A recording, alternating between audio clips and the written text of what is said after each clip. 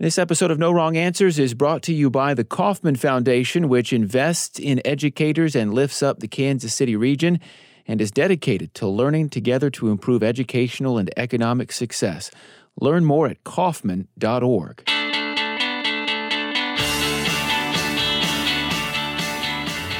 Students these days are skeptical of authorities, so why are they so bad at being skeptical of what they read on the internet? Our teachers say there are strategies to get kids to be better digital media consumers. Plus, in-school suspensions, do they work? Our teachers think generally not, so why do we keep giving them? And is saying the F word ever acceptable in class? You may be surprised what our teachers think. Those topics plus kids these days on this edition of the No Wrong Answers podcast. Welcome to No Wrong Answers, the weekly podcast that gives you a teacherly take on the world. I'm your host, Kyle Palmer. I'm a former teacher turned journalist, and I'm joined as always by a group of hard-working educators who are ready to talk. So let's introduce them. Kirsten Brown, you're back again. What do you do in education? Yes, I am the founding principal of Crossroads High School. And Jason Staligo, what do you teach? I'm an honors physics, biology, and chemistry teacher at a local high school. And Bakari Aku'u, you're back. Second week in a row, I should say. What do you do in education? Middle school assistant principal. So we have two administrators in the house today that will affect the topics we talk about. Wanted to tap their expertise a bit. All three of them are educators at public schools or public charter schools in the Kansas City metro area. Well, let's get to it. Who is giving us the information we read online? That was one of the central, if underlying, questions of 2 days' worth of hearings recently on Capitol Hill. Lawmakers grilled lawyers from Facebook, Google, and Twitter in 3 separate hearings over how Russia was able to use the tech giants' platforms to manipulate and influence American voters during the 2016 election. It emerged that between Facebook and Instagram, nearly 150 million Americans, that's roughly half the country, saw Russian-bought posts and ads. Some 29 million Americans liked a Russian-backed page, and about 3 million followed a Russian-backed page. The Guardian reports that Russia-linked groups bought and distributed ads through these tech platforms that targeted liberals and conservatives with divisive topics, including LGBT issues, police brutality, immigration, and race relations. For instance, one ad falsely accused Black Lives Matter of an attack on police. Another advertised a Not My President rally against Donald Trump that garnered responses from about 50,000 people. All of this was done largely without social media users knowing who was behind the content they were consuming, and that is where we link this topic to education. With the experience of the election and social media's role in it extremely fresh, it's becoming an increasingly urgent priority for educators to deal with media literacy. That is, teaching kids how to consume content online to avoid the pitfalls of what is now broadly termed fake news. Well, how can this be done? A new working paper by the Stanford History Education Group may offer some answers. The authors of this report, their names are Sam Weinberg and Sarah McGrew. They wanted to see how experienced fact-checkers determine the credibility of digital information. So they sampled 45 individuals in 3 separate groups, 10 professional fact-checkers, people who work for news organizations and publishing houses whose job it is to get facts right, 10 historians with PhDs, many of them professors, and 25 undergraduate students at Stanford University. The researchers found that by and large, both the undergraduate students and the professional historians both had trouble discerning the reliability of websites. They were, as the report says, quote, easily manipulated by features of websites such as official-looking logos and domain names. They read vertically, staying within a website to evaluate its reliability. End quote. In contrast, professional fact-checkers seemed to take a perpetually skeptical approach to what they were reading. The report says they understood the web as a maze filled with trapdoors and blind alleys. The report goes on to say instead of reading vertically, the fact-checkers read laterally. That is, they would leave a site after a quick scan, open up a new browser tab, and judge the credibility of the website they had just left. So the authors write there is often the presumption that young people, so-called digital natives, because they spend so much time online, know how to assess information they see there. But the report says students, it turns out, struggle with nearly every aspect of gathering and evaluating information online. So we can talk more about the details of this study. It's very interesting reading, but let's bring our teachers and educators into this now. I suspect you're not surprised by these results. You work with students every day. We've talked before on this podcast about how students struggle to assess the reliability of sources online. So does knowing how professional fact checkers consume online information, having read this study now, does that give you hope? Can these skills that you've read about in this study, can they be taught and transferred to high school kids? You all work with secondary level kids. Does it offer some kind of hope? I think it definitely does. I think it provides some really clear strategies that can be implemented in the classroom to help students discern what is reliable and what's not reliable. I think one in particular is teaching students how to read laterally in order to assess the So websites the idea of like actually stopping what you're doing on one website, open up a new browser, go check a fact or something you read, or the validity of an organization. Yes. I mean, it seems like maybe there aren't. You're lacking in concrete strategies right now to teach students how to consume digital media. Is that true, or do you feel kind of at a loss right now? I mean, I remember when I was in the classroom, even in 6th grade, 4th grade, we always talked about the reliability of our sources. So I don't think this is a new concept.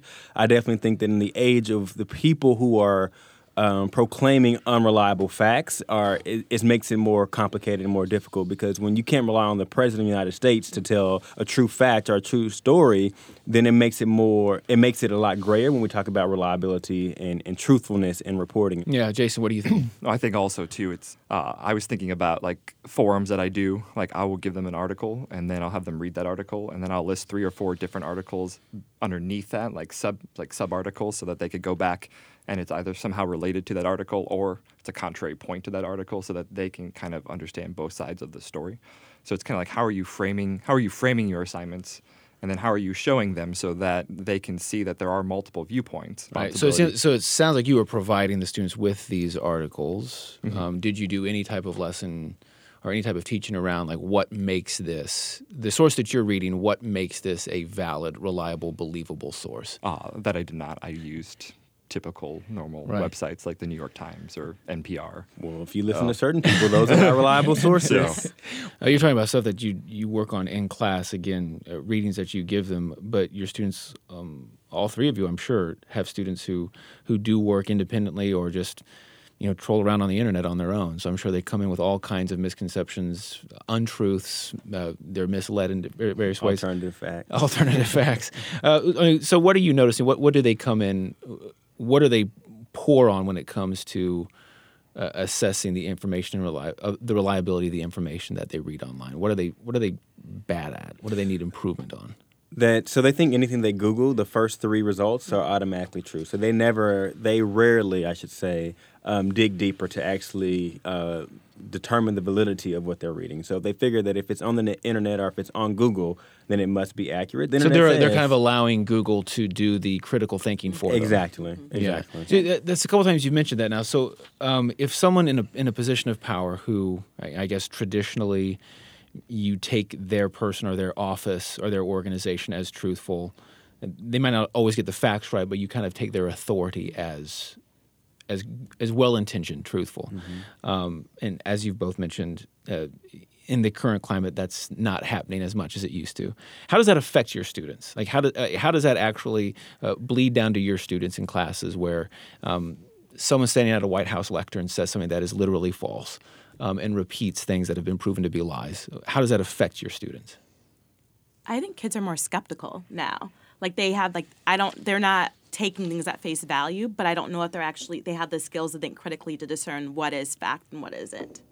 Right, so that's interesting. So you say they're more skeptical, but at the same time, I think what the Stanford study would say is they need to be more skeptical when they're online, but you're saying they're not applying that skepticism to the actual things that they're reading or researching. Does that ring true with Jason and Bakari?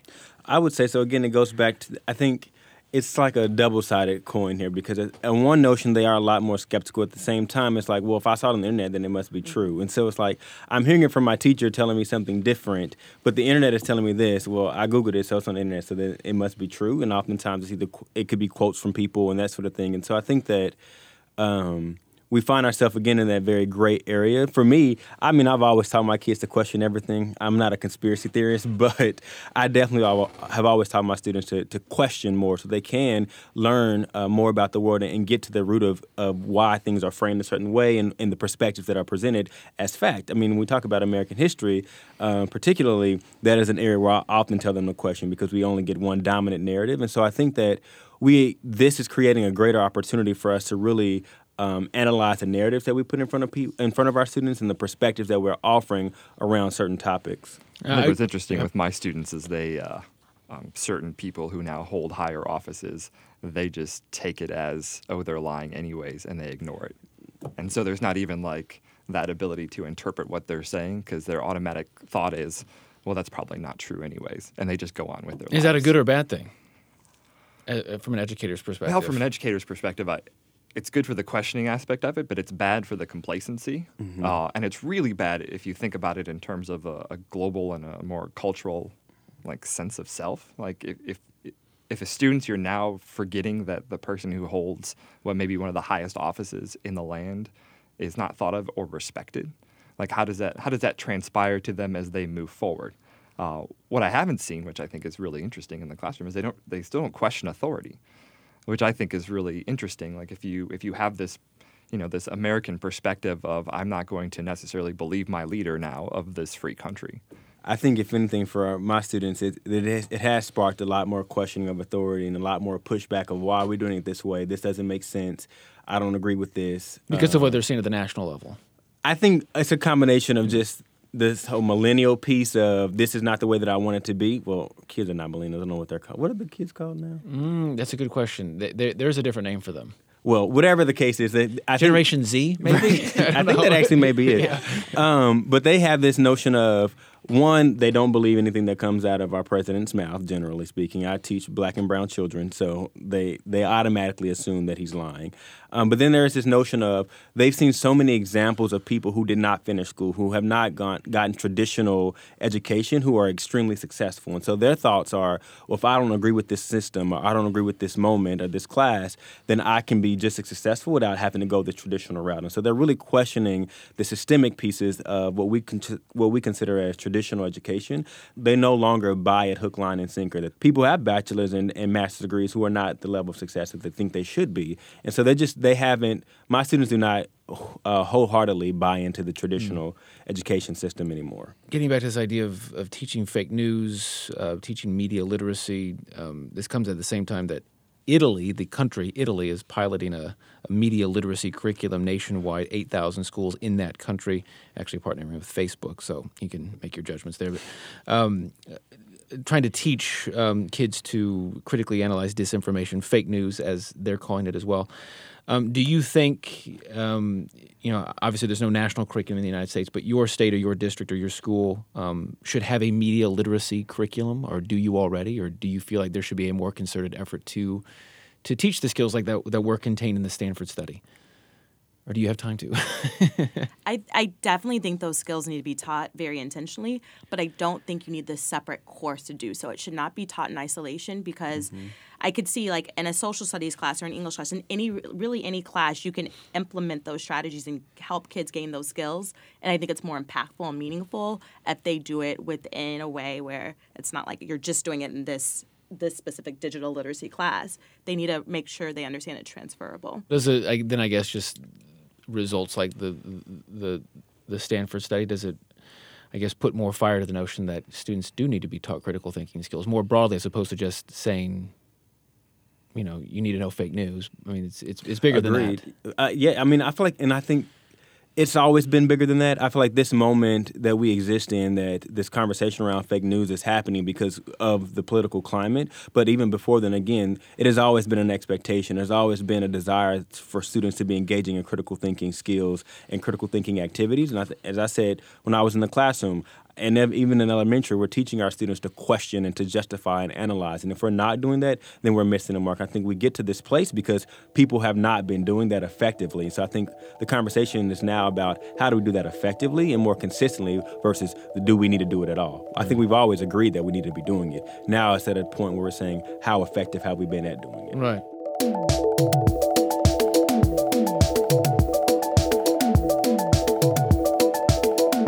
Our podcast today is sponsored by the Kauffman Foundation, learning together with families, educators, entrepreneurs, and innovators to develop quality education that prepares all of Kansas City students for the future of learning and work. Join the conversation by visiting Kauffman.org or on Twitter @KauffmanFDN.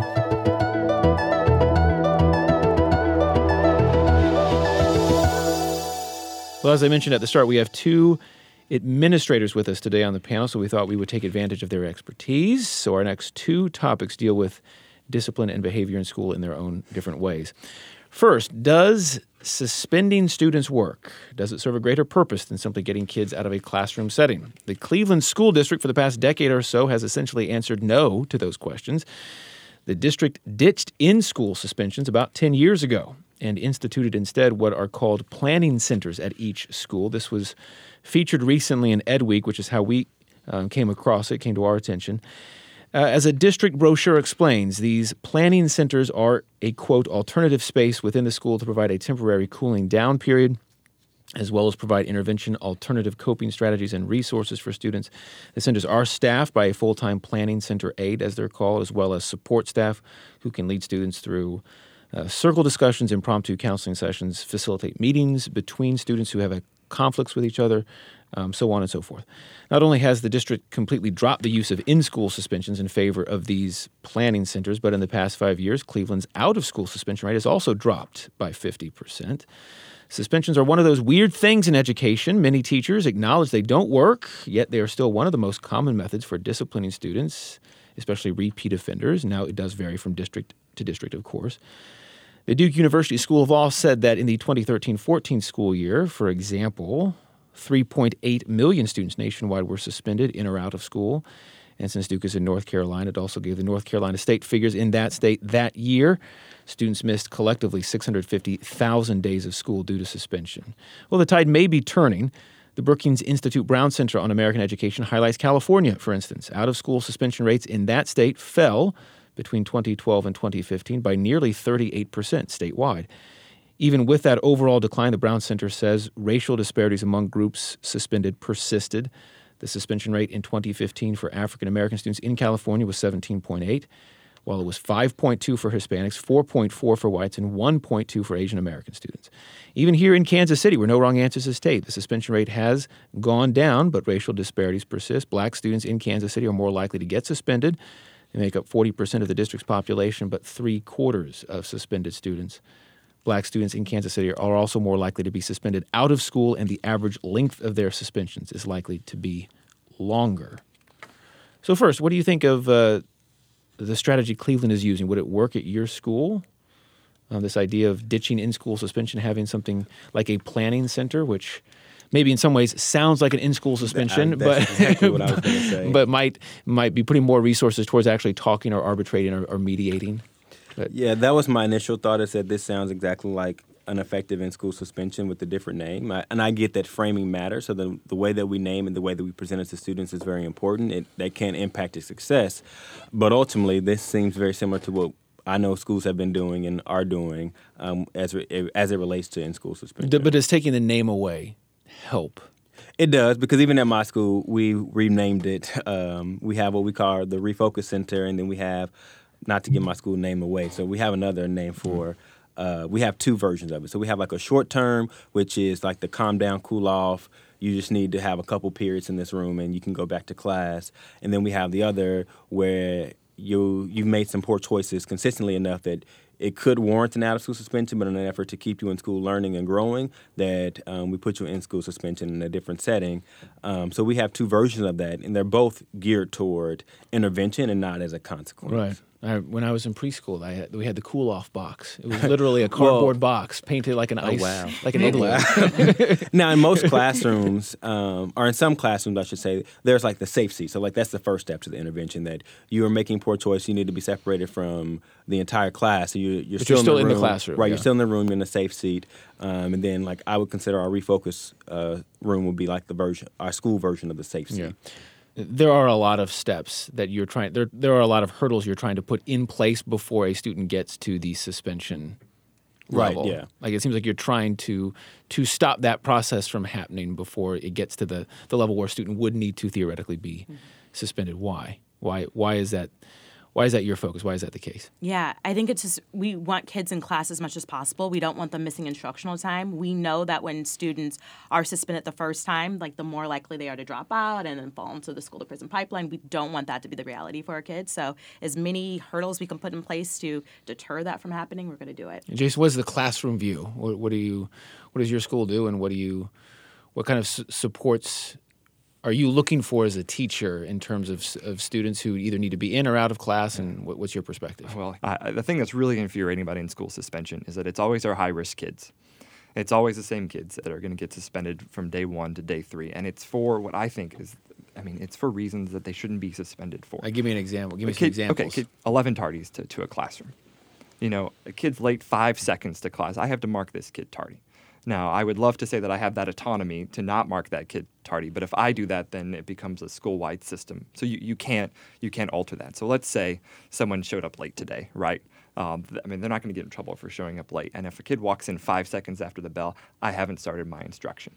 Most teachers have bell work. That kid could go right to a seat and sit down and start the work. But you're saying you don't have that discretion. We don't have that. You don't feel you have that discretion. Again, it goes back to a system, right? If you as a teacher say, all right, I'm going to allow it, because this happened like 2 or 3 years ago, so-and-so allowed it, and kids could come in late all the time. So then it becomes, oh, why don't you allow me to come in late all the time? And so then it starts pitting one teacher after another teacher, or students are trying to pit a teacher after another teacher. Right. You can't have that. So as an educator, you have to follow the policies of the school. Now, you can advocate for changes in that policy as a school leader, but we're set up, I think, with like 9 to 11 tardies. They get 1 day of in-school suspension. On the 12th one, it's another day of in-school suspension. On the 3rd one, then it's a phone call home, and then maybe eventually it's OSS. For tardies, I would say that the majority of our suspensions are simply due to tardies or dress code. And you think to yourself, I had this one kid who's failing my class, and he was in ISS 3 of 5 days. And he's like, I can't get caught up. And I'm like, I understand that you can't get caught up because you're downstairs and in school suspension. And so I could send the work down, but as Kirsten said, you're missing what is the most important piece, which is the instruction and the interaction you have with the teacher. Jason was naming a problem, right? He feels, at least within his district, compelled to kind of follow the dictates of a system, even though he kind of, I think, I'm inferring from what you were saying that you often don't think that a student should be suspended or out of your class. So what's the best solution to that if teachers don't feel like they, change the system or allow teachers more flexibility? Yeah, so one thing that I make really clear is that we teach the whole child. So it's not just we're going to teach you math and English, but also if you have a specific skill missing that causes you to have a behavior that's not okay, we have to teach that skill and teach the student how to navigate that effectively. So I make that really clear for teachers. And I think we create a space every week where we collaborate around specific strategies to help students gain those skills. So if we need to kind of think differently about how we approach the transition time for one specific student to help them with their tardies, we're going to make that happen. To Kristen's point, that's the teaching the whole child. We're in this very trauma-sensitive restorative justice phase right now in education that I think is very appropriate, and that's what we have to get to, that if we really want to teach our students to make better choices, we have to actually teach them to make better choices and not just give them consequences for the poor choices. And suspensions doesn't do that. Suspension is not a lesson being taught. Yeah. It's a consequence. It's a break from school. Mm-hmm. It's a break for the adult. It's a break for the student, but it's not a lesson at hand. Do you think oftentimes teachers give referrals or do things that lead to suspensions because they just want the kid out of the classroom? I wouldn't say oftentimes, but I think sometimes it's needed. Sometimes the kid needs a break from the teacher, and the teacher needs a break from the student. We are all human, and we all get to our wits' end. And I think that it is okay to need that break, and that's the purpose of those buddy rooms and those safe seats and the refocus rooms. So you can have a break without actually interrupting the student's education. Yeah. I think a lot of it too is behavior management, and then say that, and then say that, and then comfortability with the children that you're teaching, and understanding who you are actually teaching within the classroom. And I think that those are really the two pieces that I think often lead to an increase in amount of referrals in any school what do setting. you? I think I understand what you mean. What do you mean by that? The comfortability with students. So as a white teacher in a predominantly black school, it took me years to understand the culture of the students that I was teaching. And when I finally understood the culture that I was teaching, and I started to really ask them the real questions about what is really happening at home, and understanding, okay, if I have any preconceived notions, which I think we talked a little bit about implicit bias before, how does that play? What is that role in the way that I work with my students? And I think when you're a new teacher coming in, and if you are working in a school that is predominantly black or other than who you are, there is an adjustment to understanding the needs of those students. And we can talk about education courses, but you're never really going to get a full understanding of the impact that students are going to have on your life, whether it's 20 students, 30 students, 150 students, until you actually step into it. And those strategies that you have to put into place, a lot of the time with that kid who's questioning, and that kid is questioning because maybe he doesn't feel safe. Maybe there's a security issue. Maybe maybe something happened the night before and he's lashing out because he doesn't know how to handle it. And as a teacher, you have to determine, all right, is this really disrespectful behavior, or is there an issue, and how can I get that kid to talk to me so I can figure out what I need to do to help that student? Well, Jason, that is a good segue because the next topic we wanted to tackle involves behavior that I guess could be construed as disrespectful in some contexts and in other contexts, maybe not. There are some hard and fast rules we all remember from our own school days. No hitting others, no name calling, no smoking on campus, no cussing in class. Well, maybe not. At Ron Brown College Prep in Washington, D.C., the no cussing rule may be a bit more flexible than many of us remember.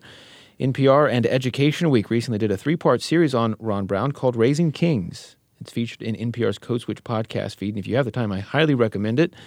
The reporters Corey Turner and Kavitha Cardoza embedded themselves inside this all-boys school for a year, looking at how the school's administrators and teachers are taking a different approach to educating the school's, again, mostly young black male population.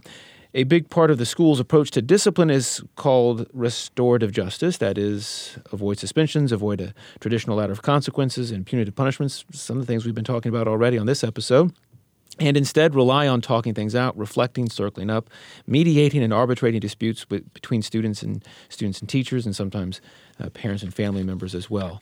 So with that context, Ron Brown's approach to dealing with cussing may make more sense. The reporters say the teachers at Ron Brown have a, quote, tolerance for cursing that can sometimes be shocking. High schoolers, if you didn't know this, curse a lot. And apparently the reporters heard and witnessed students cursing a lot in class, often, even using the F word repeatedly in front of their teachers. And yes, sometimes the teachers got frustrated, but just as often they say the teachers reacted, shall we say, a bit more magnanimously. One teacher is quoted in the report that a student cursing in class could actually be a sign of respect because it could mean the student respects the teacher enough and is comfortable enough to let the F word slip.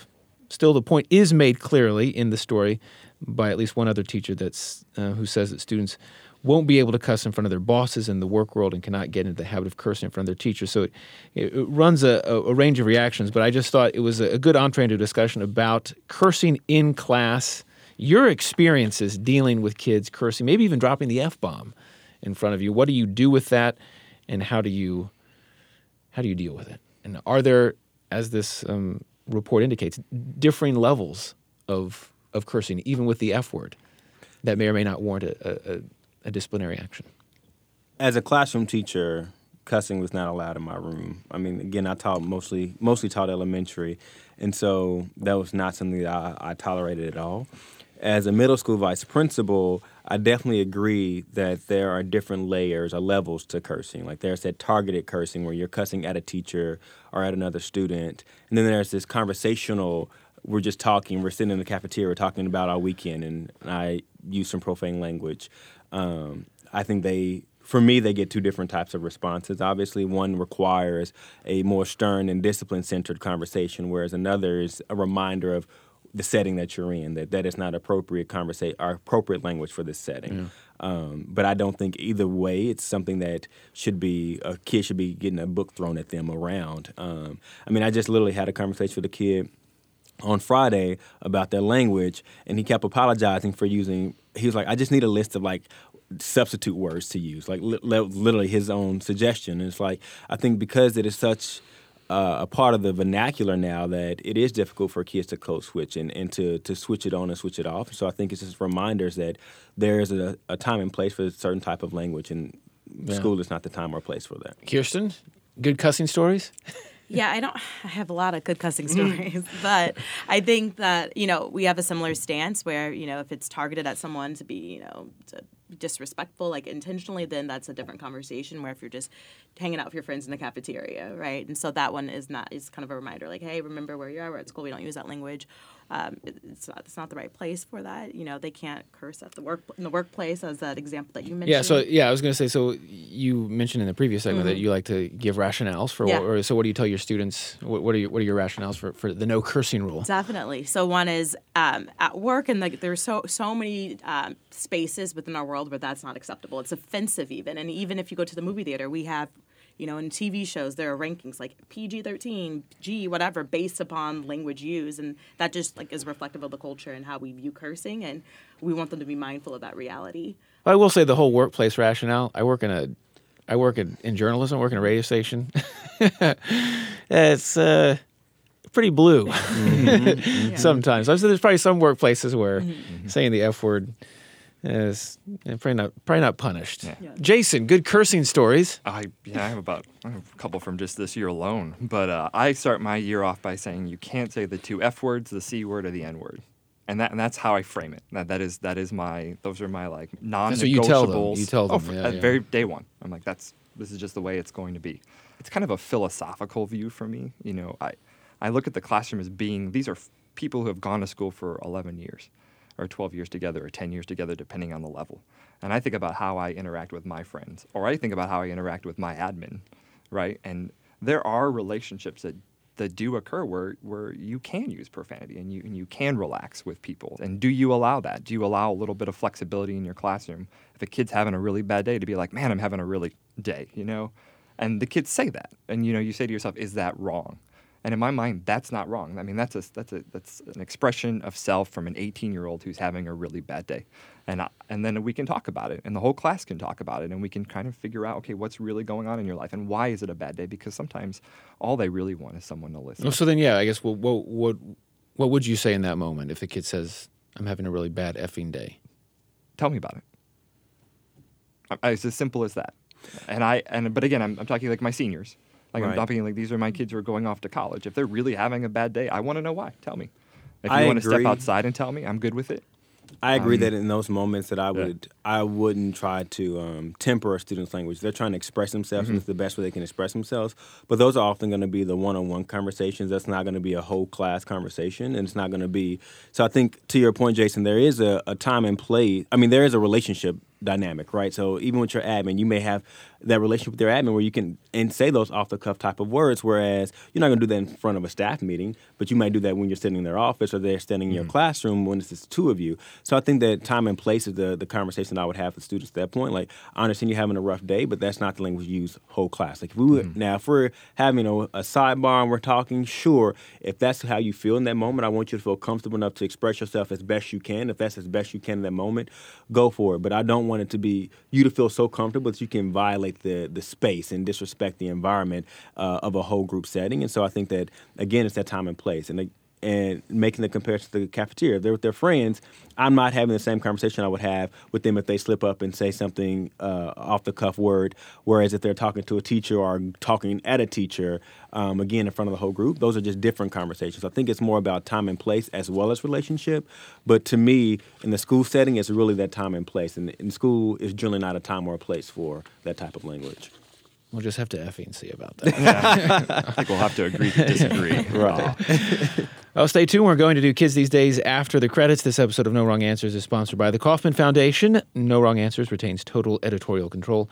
What our teachers say are their personal opinions, which may not reflect the official policies of the schools and districts they work for. Like us at Facebook, follow us on Twitter. Just search for the No Wrong Answers podcast by Fountain City Frequency. Find us at Apple Podcasts or wherever you get your podcasts. Once you find us, subscribe and leave us a review. It helps. There are no other podcasts like ours giving you a teacherly take on the world. If you've enjoyed this conversation, subscribe, leave us a review, and keep the conversation going. Now, kids these days. Kirsten, what are your kids into? Yeah, so I don't understand why this is happening. My little brother would do this when he was in high school 10 years ago. But kids do this where they're like, so, and then they say something like this long, exaggerated so, and we're trying to get on with the lesson, and they think it's hilarious. So that's what I'm noticing. So they're intentionally doing it. It's not like they're processing or thinking. They are dragging out the so. As long as possible, as much as possible, they do this. How long are we talking about? How long? Ridiculously long. like 30 seconds. 30 seconds? They get a deep breath and go, so, and teachers are not a fan of this. I wouldn't be either. So, Jason, what are your kids into? High school football playoffs. And we're also starting basketball and wrestling right now. So we're transitioning from fall sports into winter And I sports. should say, I just read that your school is district champions. We're district champions, Yeah. is correct, yeah. And so are the Rolla Dogs. So, yeah, So you guys are still in it. we're still in it. Moving to the 16 now, yeah. So is this uncharted territory for your school? No, or- we made it to the round of 8 last year, the quarterfinals. So we are continuing this tradition of excellence. And last year, our coach was football coach of the year, high school coach of the year. Bakari, what are your kids into? This week, my kids kept trying to catch me on Snapchat during the cafe. Like, so they can use their phones in the cafeteria. They're only supposed to be listening to music or playing games. Yet, anytime I'm walking around talking, they keep trying to capture me on Snapchat for some reason. They Put think it to snap you and right sit to it have out me there, on their yeah. Snapchat, and so What links will they go to? What are they doing? like, I mean, they'll just call me over, and like one person will call me over to have a conversation while someone's trying to like record the conversation. Sometimes I indulge and I'll like pose for them or like make a funny face behind them or something like that. But you sound like you know that you're. Oh yeah, you're they- on. yeah. You're constantly on, vigilant. Yeah. We had a Halloween party, after school party last week, and ever since then, I guess they now know that I'm pretty hip, and so Oh, they keep trying well. to capture me. Yeah. I see how it is. Yeah. Well, thanks to our teachers this week, Kirsten Brown, Jason Staliga, Bakari Uku'u. Thanks as always to Matt Hodap, who produces the podcast. Thank you to KCUR 89.3, Kansas City Public Radio, where we tape. I'm Kyle Palmer, and remember, kids, be nice to your teachers.